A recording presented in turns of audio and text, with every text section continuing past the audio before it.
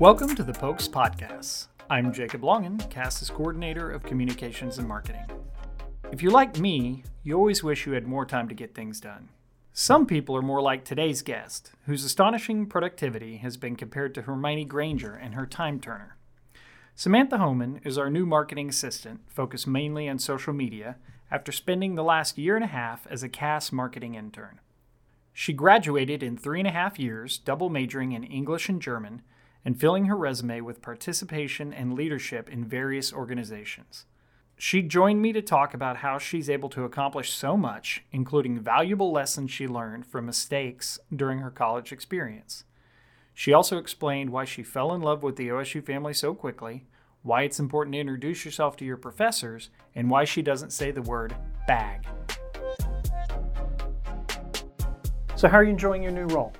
I'm really loving it. It was a very easy transition from an internship to a full-time position. I had already started taking on some of the responsibilities that came with the full-time position, so there was really no awkwardness of here's a new job, meet a new team, learn a new system, which was really nice. So you mentioned the internship. I know we like to tell students they should pursue internships for several reasons. One, maybe you have a position like you do where it leads directly into a job. But even if not, there are things you learn in an internship. What did you learn being an intern here? I learned so much being an intern. I was exposed to things that I never thought I'd ever do, like designing web pages or coding parts of a website. I have absolutely no background in that, and that was a huge part of my job, writing spotlight stories, interacting with students through social media. None of that was originally in the internship job description, but it evolved over time into something that was constantly exposing me to new programs, whether it be creating videos for social media or full-on web pages. So it just exposed me to a part of myself that I didn't know I would enjoy. And how long were you an intern here? I was an intern about 1.5 years. And did you have any internship experience before that? No, I did not. So you were managing our social media, and I know because I'm on the group, there's several of us involved, but really you're kind of leading that. What is that like? Because I know from my own experience, I'm older than you are, I have less in common with current students, but it's hard to reach the students. It is really difficult. I'm not somebody who spends a lot of time on social media, on my personal social media, so that has been the hardest part of the job, is really learning what works well on social media. Especially Twitter is something I had very little experience with.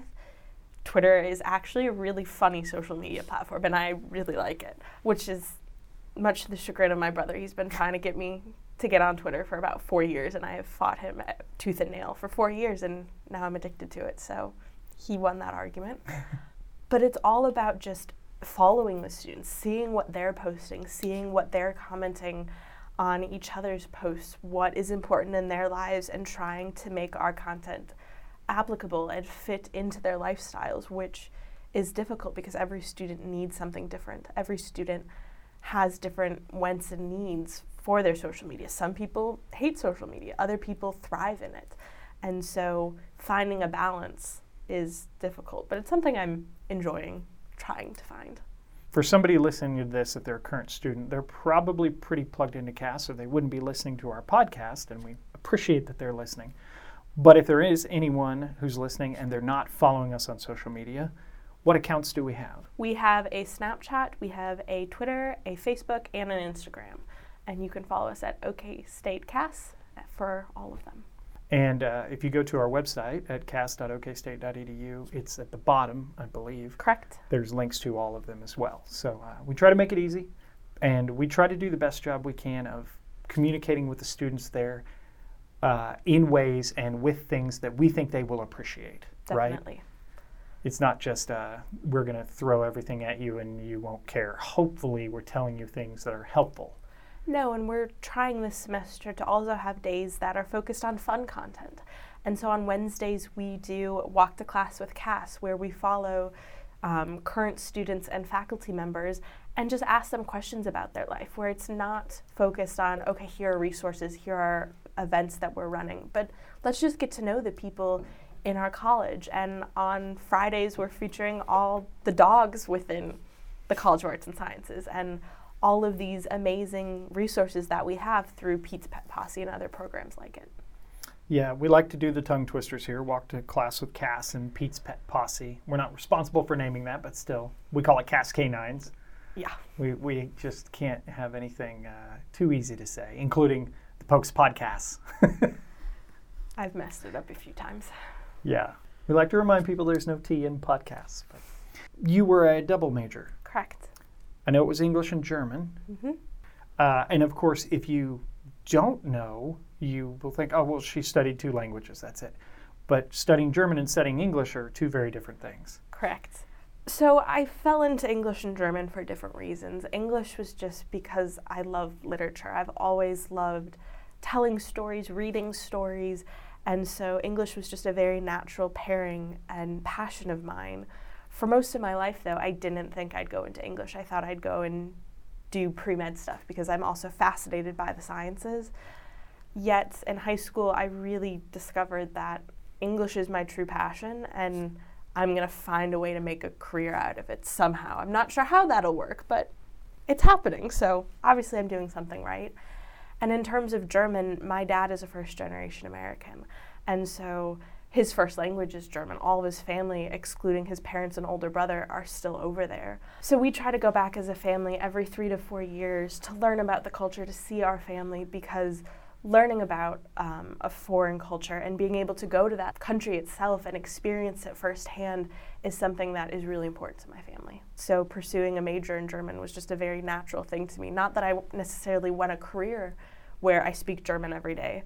It was more just that this is important to me, so I'm going to find a way to learn about it. So your degree, it's English, but really it's English literature. Correct.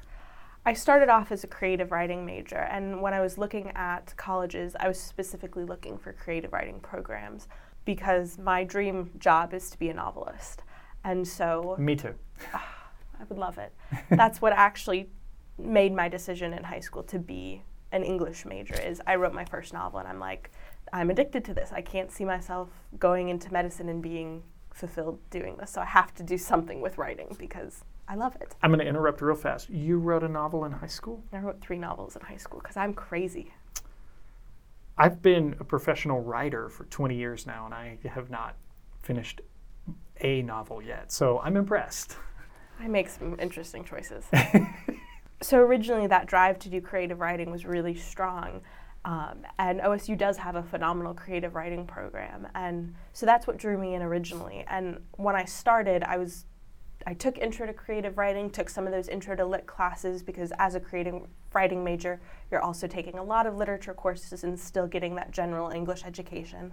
And after talking with my advisor and talking about my goals and what I was really interested in, she recommended that I switch to just the general English because it's a little bit broader, it's a little more applicable to a wider range of positions, and because I wasn't sure what I wanted to do as a real job, because I know that I can't just graduate from college and say, oh, I'm going to be an author. That's going to work. Not how it works. Need something to actually make money and a skill set that I can support myself. So the general English degree provided that for me. You don't have to give away your secrets here, but you would still like to be an author. Correct. Are you still writing in your spare time? I am. Okay. Can you talk about genre or genres that Yes. you like to do? So I prefer to do fantasy, kind of dystopian. I've leaned more towards fantasy. High school me was really into dystopian, but I quickly discovered that's a lot more of a trend and not as much fun to write and create. Yeah. Depressing. Yes. I love creating worlds and really diving into full-on planning. So how I wrote my first novel was actually through a competition called National Novel Writing Month, or NaNoWriMo for short, where you write 50,000 words in 30 days, which is completely insane. But sophomore me thought, oh, this is interesting. Let's do this. I've never written more than like 1,000 words, but I can do this. Somehow I managed to hit the 50,000, and I realized my novel was nowhere near done. And what I had planned to do was more than just one novel, it was actually 3 novels, because I'm crazy and I spent 3 months planning for it and filled multiple notebooks with characters and world building, chapter outlines. And so that's really, I'm a planner to the core. And so with all of my novels, I fill an entire notebook beforehand with as much information as I can.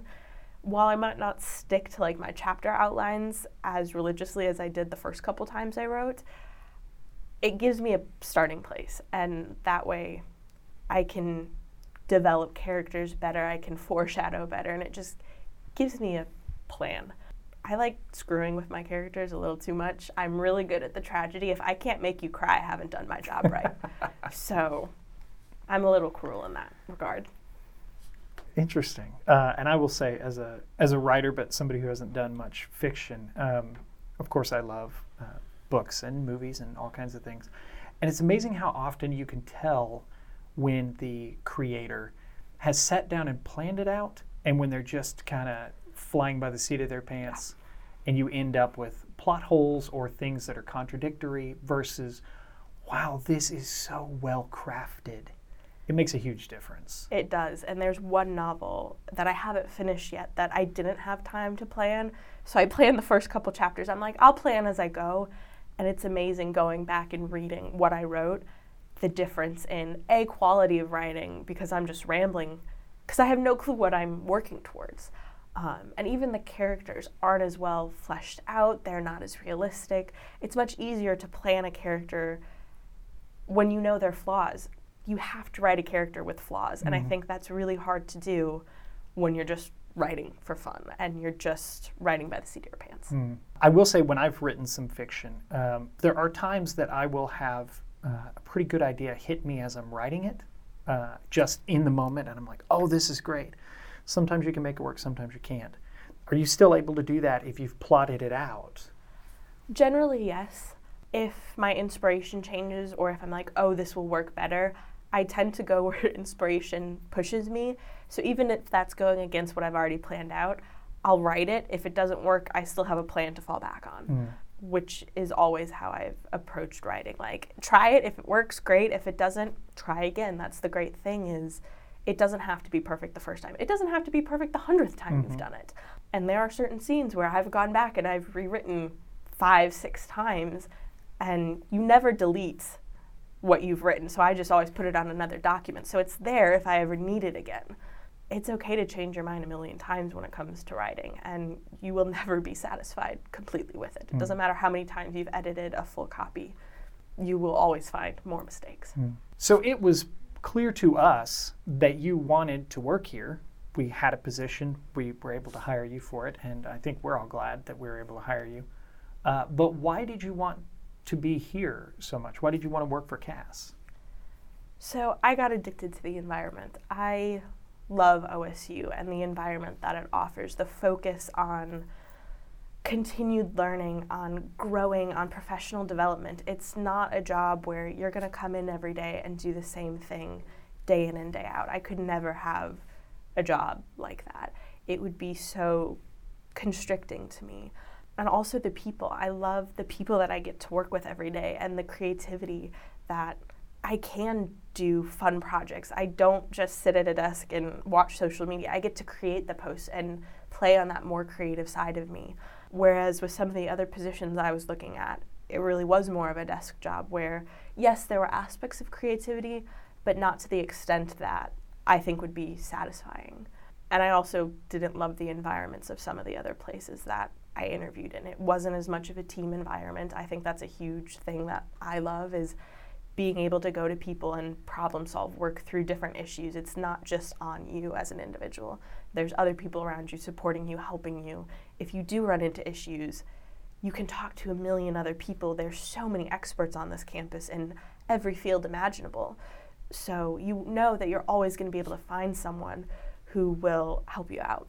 So for most of our listeners, our students they might have an internship or something like that, but they haven't gotten their first sort of professional job.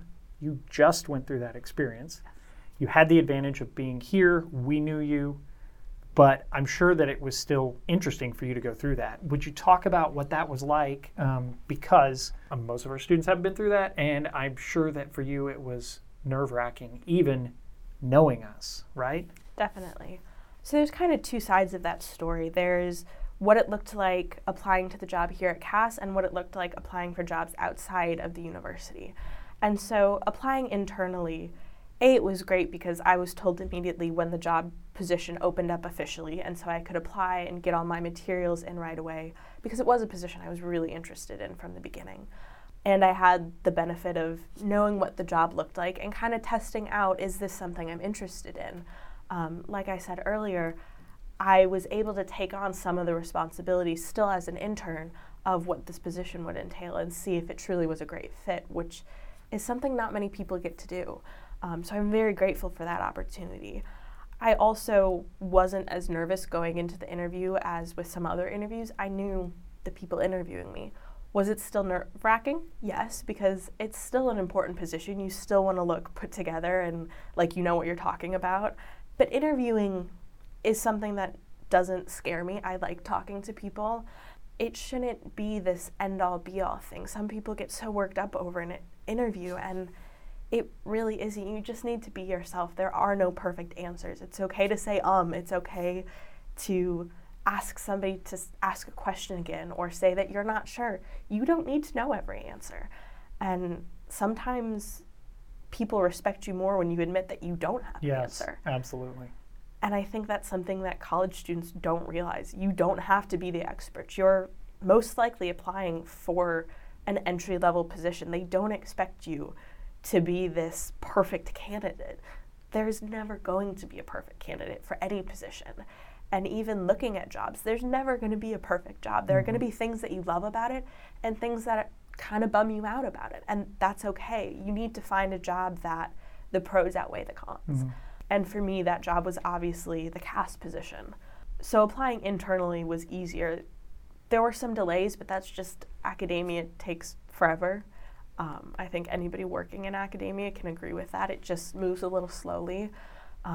Whereas working and applying in for business positions, those moved much faster, at least in the positions I was interested in. So I interviewed with 3 or 4 other companies, and most of them were similar, marketing or recruitment type positions. I had other offers on the table, but when I got the Cass offer, I called my parents immediately. I was so excited. I was on the top of the world because this was the position I wanted. When I got the other offers, I didn't tell anyone for multiple days, not even my parents, because I was just thinking them through, and I'm it wasn't as exciting. It wasn't oh my gosh, I did it. So to me, that was the moment that fully decided yes, that I'm going to be at Cass because that's the position that excited me. Yes, I might make more in a business setting, but at the end of the day, that's not what's most important to me. Couple things I want to add in here. One, I have been on both sides of interviewing. Well, obviously with my job, I've interviewed people a million times, but I've also been part of interviewing for hiring, and I've been the person being interviewed for jobs. And I am a firm believer that the more you interview, the better you get at it. I agree. So I like to remind current students and people earlier in their career, why not give it a shot?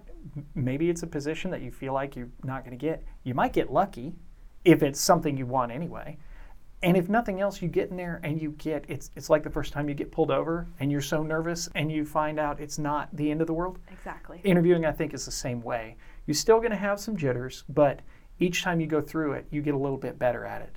Definitely. So I definitely think that's valuable. My parents have taught me that from a young age, and so there were multiple positions that I interviewed for that I had absolutely no interest in going into that field, but they offered an interview, and I took advantage of a couple on-campus interviews through the career services, and those are great experiences. You should be taking advantage of all of those and just practicing those skills. I also wanted to say, just to be clear about this, we happened to have a job opening.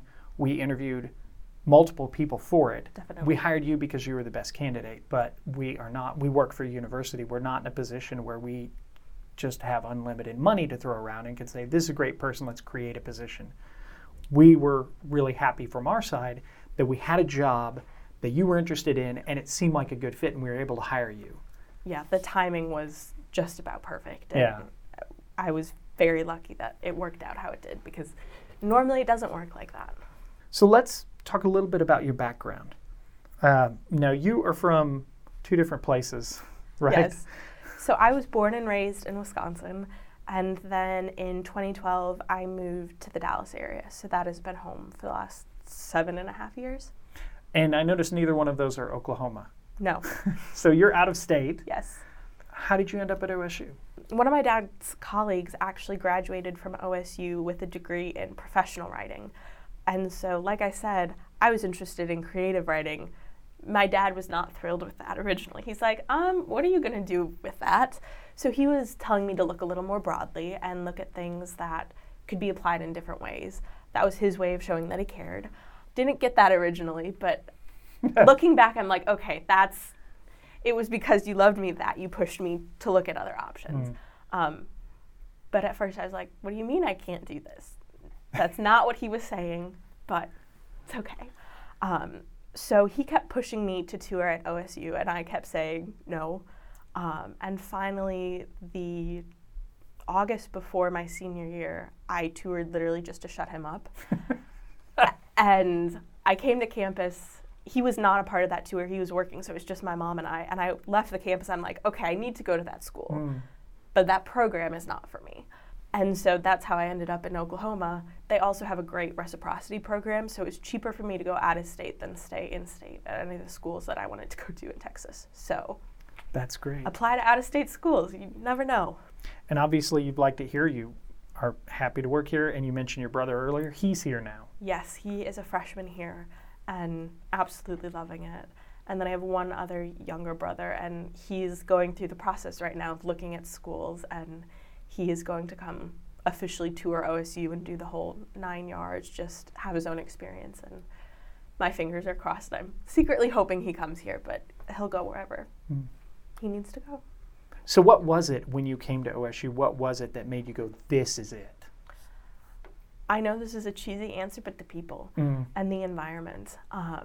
Everyone here was so friendly and so in love with the university and what it stood for. And you could just tell that everyone was so proud to be a cowboy.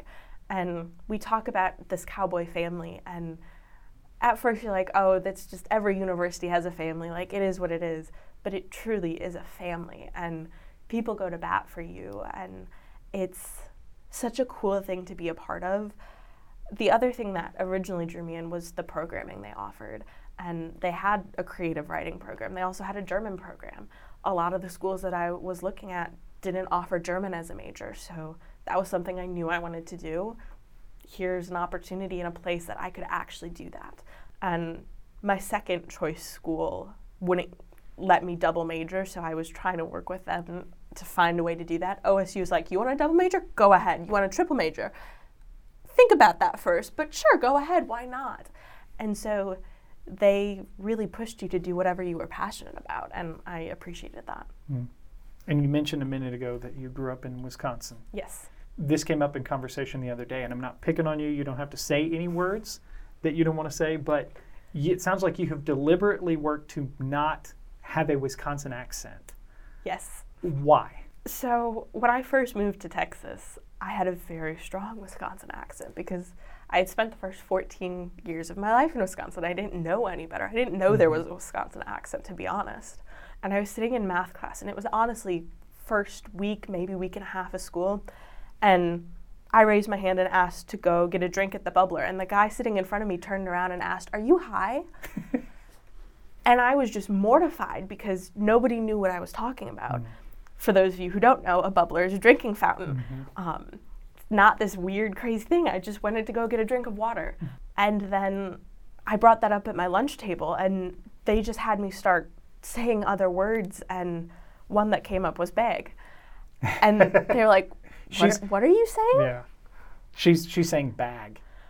So anything with that AG is just impossible for me to say correctly. So very quickly, I cut those words out of my vocabulary, and instead of saying bag, I'd say purse, I'd say backpack.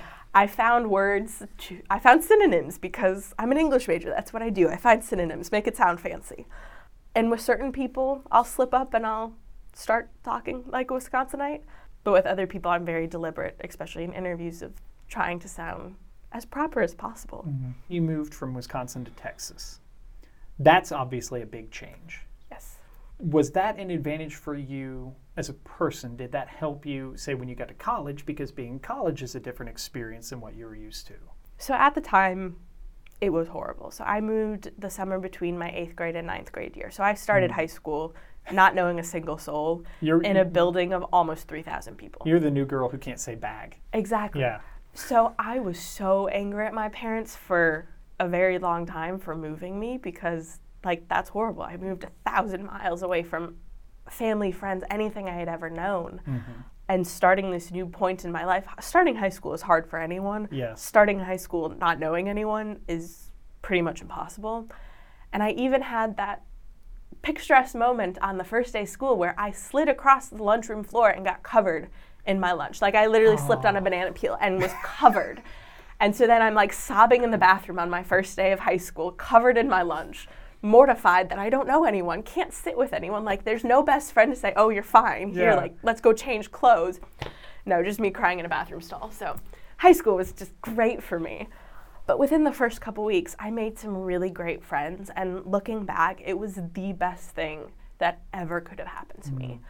And so obviously that's a major switch from worst moment of my life to this is the best thing that could have ever happened to me.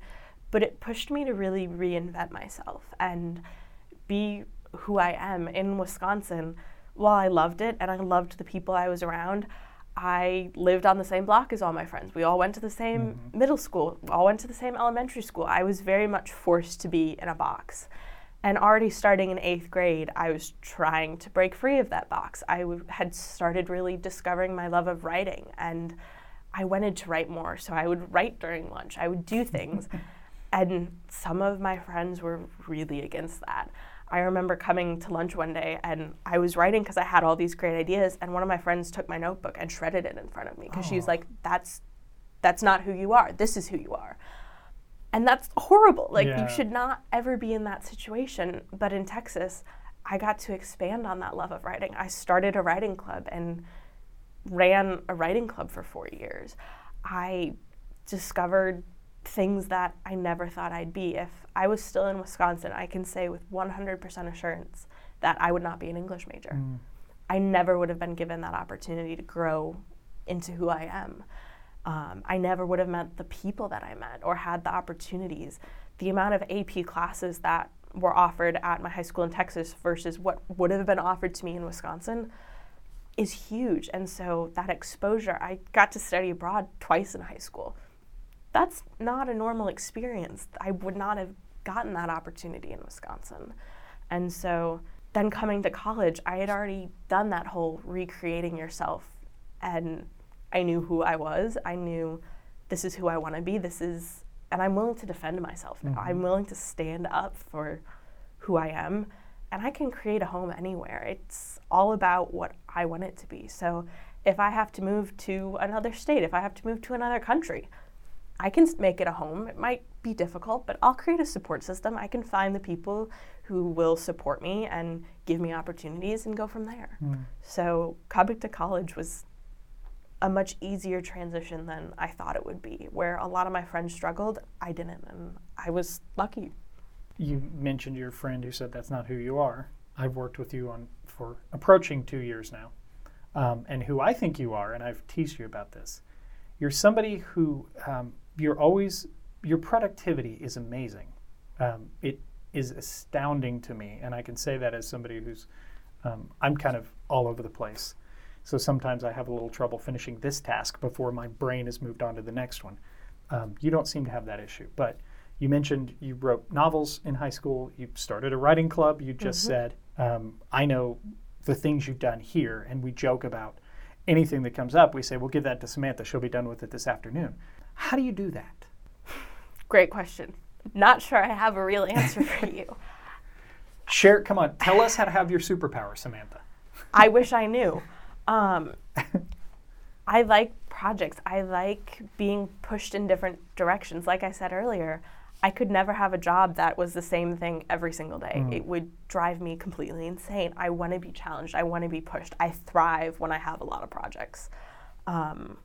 But a lot of it is time management. I prioritize. When I'm at work, I'm 100% at work.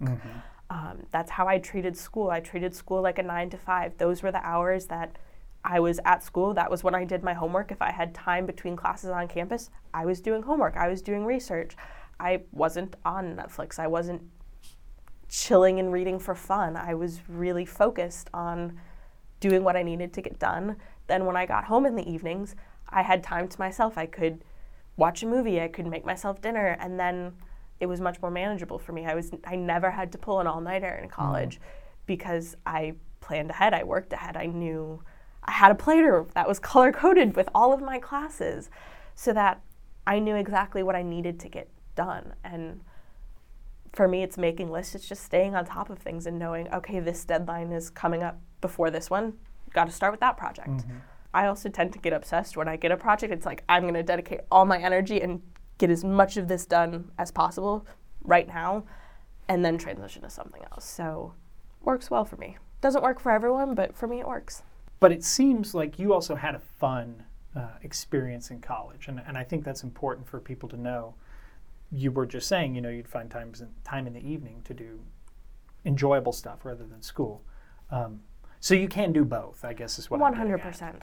It's difficult, and there will be times when you have to give a little more to school and sacrifice some of that personal time. But there will also be times when it's okay to sacrifice a little bit of your schoolwork. And that's something that I really didn't discover until my senior year. I started having a little more fun and saying, okay, I don't have to do all of this. The ability to say no is something I think people undervalue. It's a really important skill, and it's something I do struggle with.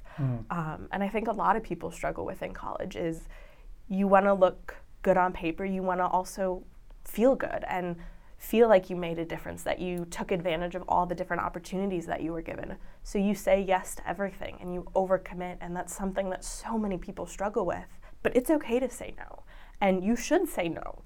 And does it suck? Yes. And are you going to sometimes miss out on things? Yes. But also you have to take care of yourself. And that's a hard skill to learn, but it's so important. And I know you were active in what organizations? German Club? I was an active member of German Club for over three and a half years. I was a member, I was secretary for a year, I was president for a year. I was involved in freshman student council, and then that transitioned to the main College of Arts and Sciences student council. I was activities chair for a year for them. I was an ambassador for the College of Arts and Sciences. Basically, everything I did fell under the College of Arts and Sciences. So again, very natural fit for me to stay here and work for them. 2 questions that leads to for me. One, what did you get out of doing those things? And secondly, how did you decide which ones were worth your time? So I'm going to start with the second question. So freshman year, I just wanted to get involved with things and go to different meetings, see what was a good fit for me. So German Club was a very natural thing for me to try because I was involved in the German program. And freshman year, I was active somewhat. It just depended on the month. Some months I was at all of the meetings, and other months I missed all of them, just based on schoolwork and what was going on. But I knew that would be a club and an organization that I could work on my German skills, I could meet other people, great networking opportunities, and just it would help in my studies. In terms of student council, I got involved with that in kind of a backwards way. So freshman student council was originally called Freshman Forum. And so I got an email saying, apply, we only take the top 20 freshmen in the College of Arts and Sciences. I'm like, I don't know what Freshman Forum is, but I'm going to apply because I just wanted to get involved. And so I applied. I went through the whole interview process and made it, and I'm like, this is cool. So I went to the first meeting, and then I discovered it was student council. And I was like, okay, I need to get out of this because we were originally put into groups of 4 other people, or with 4 people, and told to come up with a philanthropy event. And that was going to be our main thing in Freshman Forum. I'm going to refer to it as Freshman Student Council because that's what we call it now, and I'm not going to. So Freshman Student Council, we're going to come up with a philanthropy event because that's what they work on their first years, how to develop a philanthropy event, what that looks like. So I was put in a group with 3 other people, and all 3 of them were their high school student council presidents. I'm like, oh, I was not involved in student council at all in high school. I don't belong here. But I said I'd give it that first semester and kind of just let myself transition, see if this was actually something I wanted to be involved in. And again, it was the people. I really enjoyed the people I was working with. They were so dynamic and they had so many great ideas on how to improve things on campus and how to run this philanthropy, who we should be helping, that I was like, this is really cool. Our freshman coordinators were absolutely amazing. They were some of the best mentors I've had on this campus and really pushing you, not only within the organization, but also outside of the organization as a human being, how to be a better person. How can we help you succeed, not just in freshman student council, but in your classes, in your development as a person. So they were the ones who ultimately inspired me to apply then for the main student council. And luckily, that first year I was on the big student council, they were the president, vice president. And so it was absolutely amazing because I 100% believed in them. I knew what their vision was, and working under them was so much fun because they just inspired change, and they were really good at connecting with individual people and meeting you where you were. And I think that's important in any organization, is finding a mentor, whether it's a faculty member, whether it's another student, but someone to look up to that will help challenge you, but also tell you when enough is enough and kind of help you learn to say no, but also push you to, hey, maybe this isn't what you thought it was, but give it a shot, who knows? Now I was on council for my entire undergraduate career, and it was one of the best organizations I was involved with, and I grew so much as a person because of it, where the name originally terrified me. But it wasn't like your stereotypical high school student council. You could see the difference you are making. And in terms of what I got out of it, leadership skills, ability to talk and network with people, planning a philanthropy event, planning CAS week, all of these skills that can translate into jobs, translate into working with other people, those skills are just amazing. And I'm very thankful for the opportunity to gain those skills, and also all the people you meet. I always will go back to the people. The people can make or break an experience. What decisions did you make early in your college career that led to your success? Because you didn't wake up as a junior and go, I'm going to be a good student. I think treating school, like I said earlier, like a 9-to-5 job, and this is what I'm going to dedicate to school, knowing that school is a priority. I'm somebody who has always loved learning. I love going to classes. It was never something that, oh, I have to go to school, like that sucks. Yeah. No, at the end of summer, I was excited to go back to school. I wanted to start learning. And where I might not always like all of my classes, even the classes you don't like, there's something you can get out of them. It might not be what somebody else gets out of them, but there's always something that you can get out of them. Like I had to take an entomology course. I hate bugs, but I needed a science course, and I was told this is great for non-majors. It was a fascinating course. Do I like bugs? No, I still am like terrified of them. But it was an interesting course, and I got to write stories about bugs because our final could be whatever you wanted it to be. So I decided to write a short story. Some people baked insect cakes. Some people did sculptures.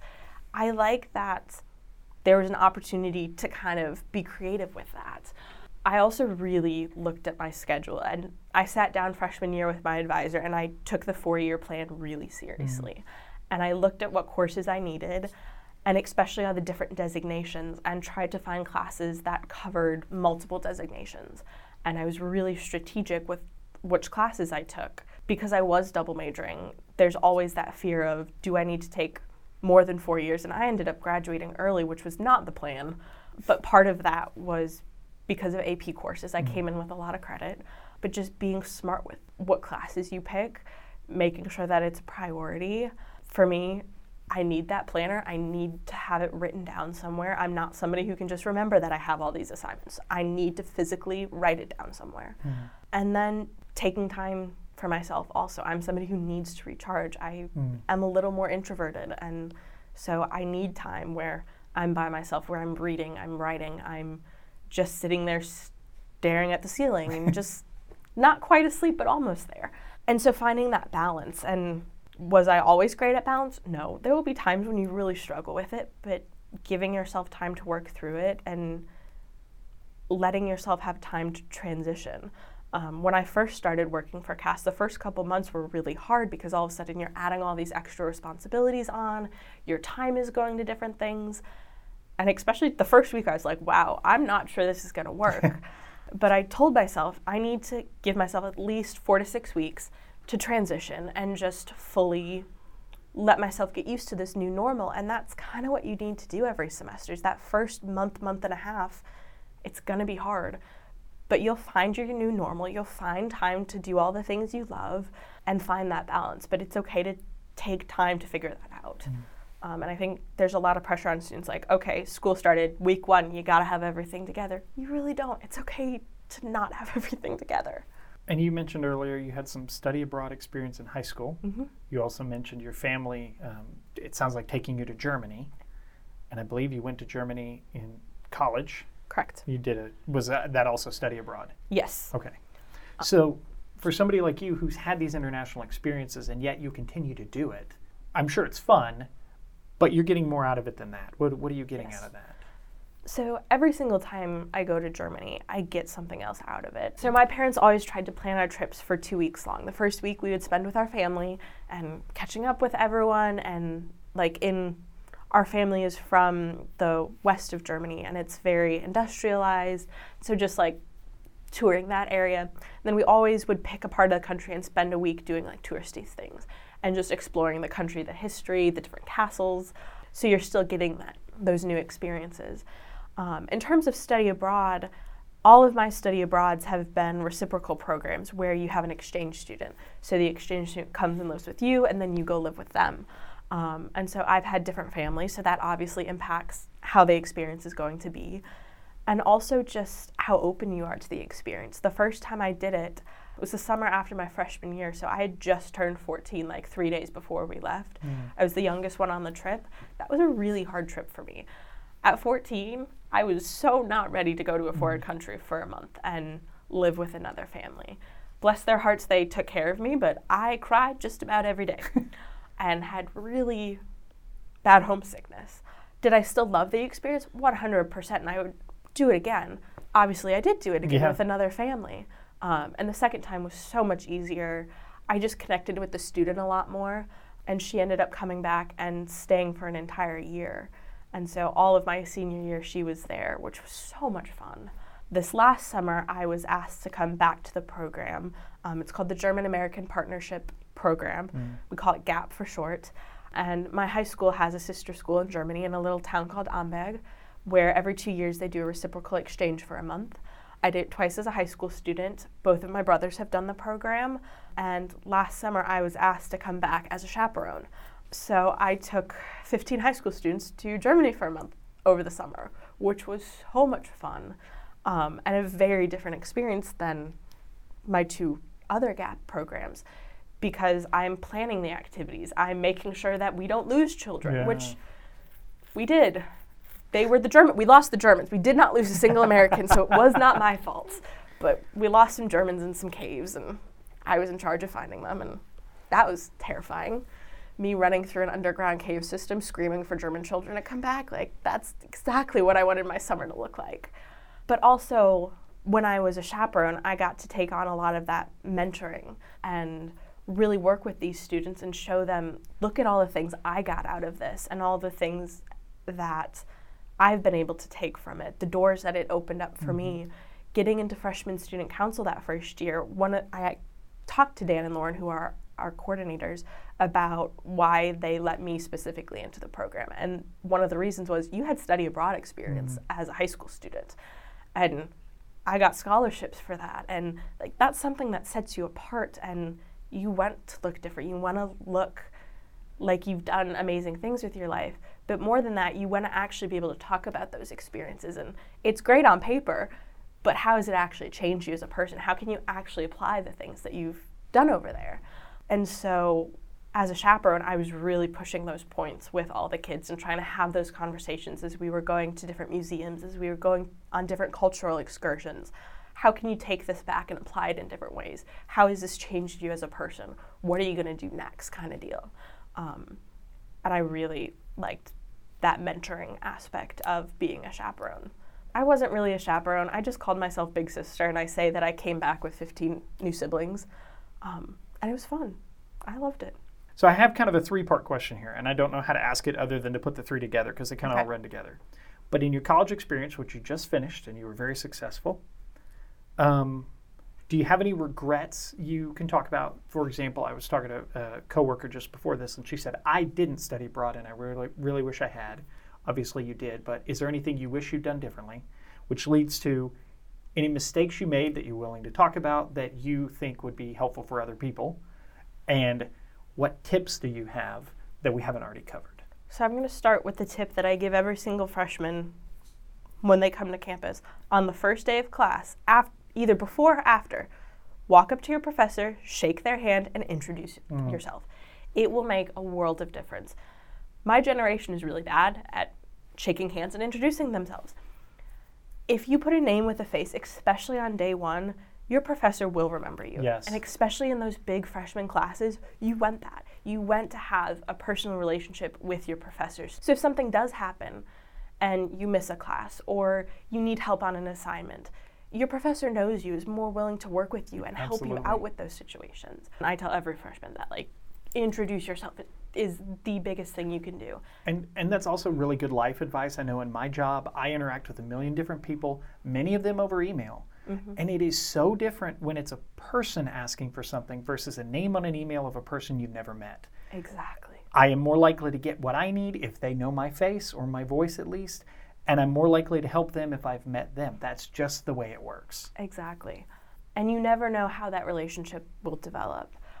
Some of my freshman professors turned out to be some of my favorite professors on campus, and I took just about every class I possibly could with them and would spend hours in their office just talking about life, not related to any sort of project, let's just talk about life. And those relationships are amazing, and you want to take advantage of those. And a lot of times your professors want that as well. Yeah. They don't want to just sit in their office hours and do nothing. So take advantage of office hours. Even if you have a single question, walk to their office hours and ask it in person versus sending an email. Trust me, you will get a lot more out of it. And if you've built a relationship with a professor, if you're early in your career like you are, you need some job references. Oh my gosh, A professor who knows you and can write more than a form letter, it makes a big difference. It's very helpful. Well, and even when you're looking at other jobs, I had one professor say, when you're at the stage, and this was way back, I think it was sophomore year when he told me this, he's like, when you're at the stage where you're looking at jobs, come talk to me and we're going to talk through all of your different options and just make sure that you have as many perspectives as possible. Your professors want to be there for you and do as much as they can for you. You just have to show a little bit of interest and put a little bit of skin in the game. So that covers advice. And then it was regrets. Regrets and mistakes. Mistakes. We're going to talk about regrets first. I wish I would have done a long-term study abroad, a semester. Originally, I was planning on it, and with my schedule and double majoring, it just didn't work out exactly. But I think that would have been a really cool experience. I didn't want to graduate early. I wish there was a way I could have avoided doing that. Even though it worked out amazingly and I got this job and I love it, I still wish I would have had that extra semester. But adding a minor would have added more than a semester, so I was just kind of in this, I guess this is happening kind of stage. And also, I wish I would have had more fun, if that makes sense. I'm somebody that said, oh no, it's like a school night, I can't go out and do stuff. Generally speaking, you shouldn't go out every night. At least I shouldn't go out every night. Maybe you can. You do you. But I needed to say yes to a few more things and say yes to some more social things especially. And I was just always very afraid of overcommitting, so I tended to undercommit in terms of social activities, where with school stuff I'd overcommit 100% of the time. But senior year I really found more of that balance and finding ways to have fun and go out and do stuff, and let's go do trivia night, let's go roller skating, say yes to some of those things. School will always be there and it will always be important, but you also, making those memories is really important, and you want to have that balance. You can always catch up on sleep later. Don't take that too literally, but also you can sacrifice a little bit of sleep. In terms of mistakes, there's a few. I don't know. Overcommitting was definitely one of them. Also not necessarily telling professors that I needed help and like admitting that I needed help is a huge one. Yeah. I struggle with asking for help. Like, I really, really struggle with asking for help. And especially, like, extending deadlines or, like, here's some extenuating circumstances. I'm just not going to tell you about them and pretend like everything's fine. Probably should not have done some of those things. Your professors, like I said, they want to be there for you. You have people in your life who want to be there and support you, but they need to know when you're struggling. Asking for help is not a sign of weakness. And I still struggle with that. It's a sign that you need help. Everyone needs help with different things, and that's okay. It's also okay to skip class every now and then, and you might not want to include this, but I skipped like 2 classes in my college experience. There were days where I definitely should have skipped because either I was like sick and I was just like, no, I'm gonna go to this class and I might get other people sick, but I'm gonna go to this class and I'm gonna feel miserable, but I'm gonna do it. I probably didn't need to do that. And there were smarter ways, like, let's text my friend and get the notes. Like, I probably would have been fine. It's okay to miss class. It's okay to make a B. That one really, like, broke me. Like, I will say that it broke me because it did break me for a while. But I got a B in college. I hadn't gotten a B since, like, middle school. So when I got a B, I, like, fully lost it. But I did everything I possibly could to get an A in that class. Every single paper, I went to his office hours before we turned it in. We didn't even write papers. We wrote paragraphs in his class because he did not trust us to write papers. I made a C on every single paper that I wrote in that class, which was something I had never done before. And so when I failed the first test, I was like, oh my gosh, something's, like, seriously wrong with me. But that does not define your worth. And that was a lesson that took a while for me to realize is it's okay to not make a good grade in a class. It's okay if you miss a reading and end up struggling and pay a price for it. That's okay. You will get through it, but it still sucks. Like, there's no denying that it is awful. And sometimes you will get in trouble if you miss a reading and all of a sudden you're called out in class and you're like, yeah, just admit when you didn't do the reading. Don't try to come up with some BS answer. They can tell. They always know. It's better just to admit that you didn't do the reading and just be honest with yourself, with them, with everybody else in the class. Don't waste their time. And when you find yourself in a bad situation like that, don't cheat. Don't compound the problem. No, don't. I mean, that is a human instinct, but you can ruin your life with cheating. I mean, honestly, you get caught cheating, there are going to be serious consequences. Yes. It's better to bomb a test or an assignment than to end up on academic probation or potentially kicked out of the university because you made a bad situation way worse. Don't ever mess with academic integrity issues. There's so many ways to avoid it. Will it take a little bit more work? Yes. But it is worth it 100% in the long run. Like, don't cut corners. It is not worth it at all. Yeah. I had friends do that and they suffered consequences. And the policies are there for a reason and you just need to respect it and move on. All of your professors will talk about it. Take them seriously. Like, it isn't just a minor little thing. If they say, don't do this, listen to them and really don't do it. Don't test your professors. They will win every single time. Yes. What lessons did you learn growing up that helped you succeed? So one huge thing that really helped me succeed was family dinners. And I know it sounds kind of weird, but sitting down with people every night, or not even every night, but often, and having a group of people that you can cook a meal with or just eat a meal with and talk to. I need that in my life. I need somebody or a group of people that I can bounce ideas off of, that can be there for me for the goods, the bads, all of it. So finding that group of friends in college and setting time aside every week to meet with them and talk through life and make sure that you have a bit of that balance is really important. Also, I mean, obviously work hard, do all of that sort of thing, but say no, and it's okay to not know what you want to be when you grow up. I think that's something else that is pushed on people. It's okay to have no clue what you want to do with your life. I think we expect people to have everything together when they turn 18. It's like, oh, you're in college now. Like, you have to know what you want to do. It's, oh, you've graduated. You really need to know what you have to do. I'm graduated. I still have no clue what I want to do with my life. That's okay. Well, and it can be like marrying the wrong person. Like, don't rush into something and end up committing your life to it. life's too short to make that sort of mistake. Some of us know what we want to do at a young age. And that's great. Yeah, and some of us figure it out later, and that's fine. But also be willing to try new things. I think a lot of people come to college and they have this preconceived notion, I did, of like, oh, I'm not going to do student council. I'm not going to be a part of this group or this group. I'm not going to be interested in this. Try new things.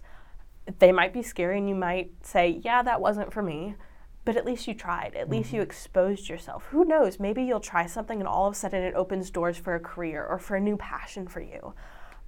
So just be willing to try new things, I think, is really important in college, especially.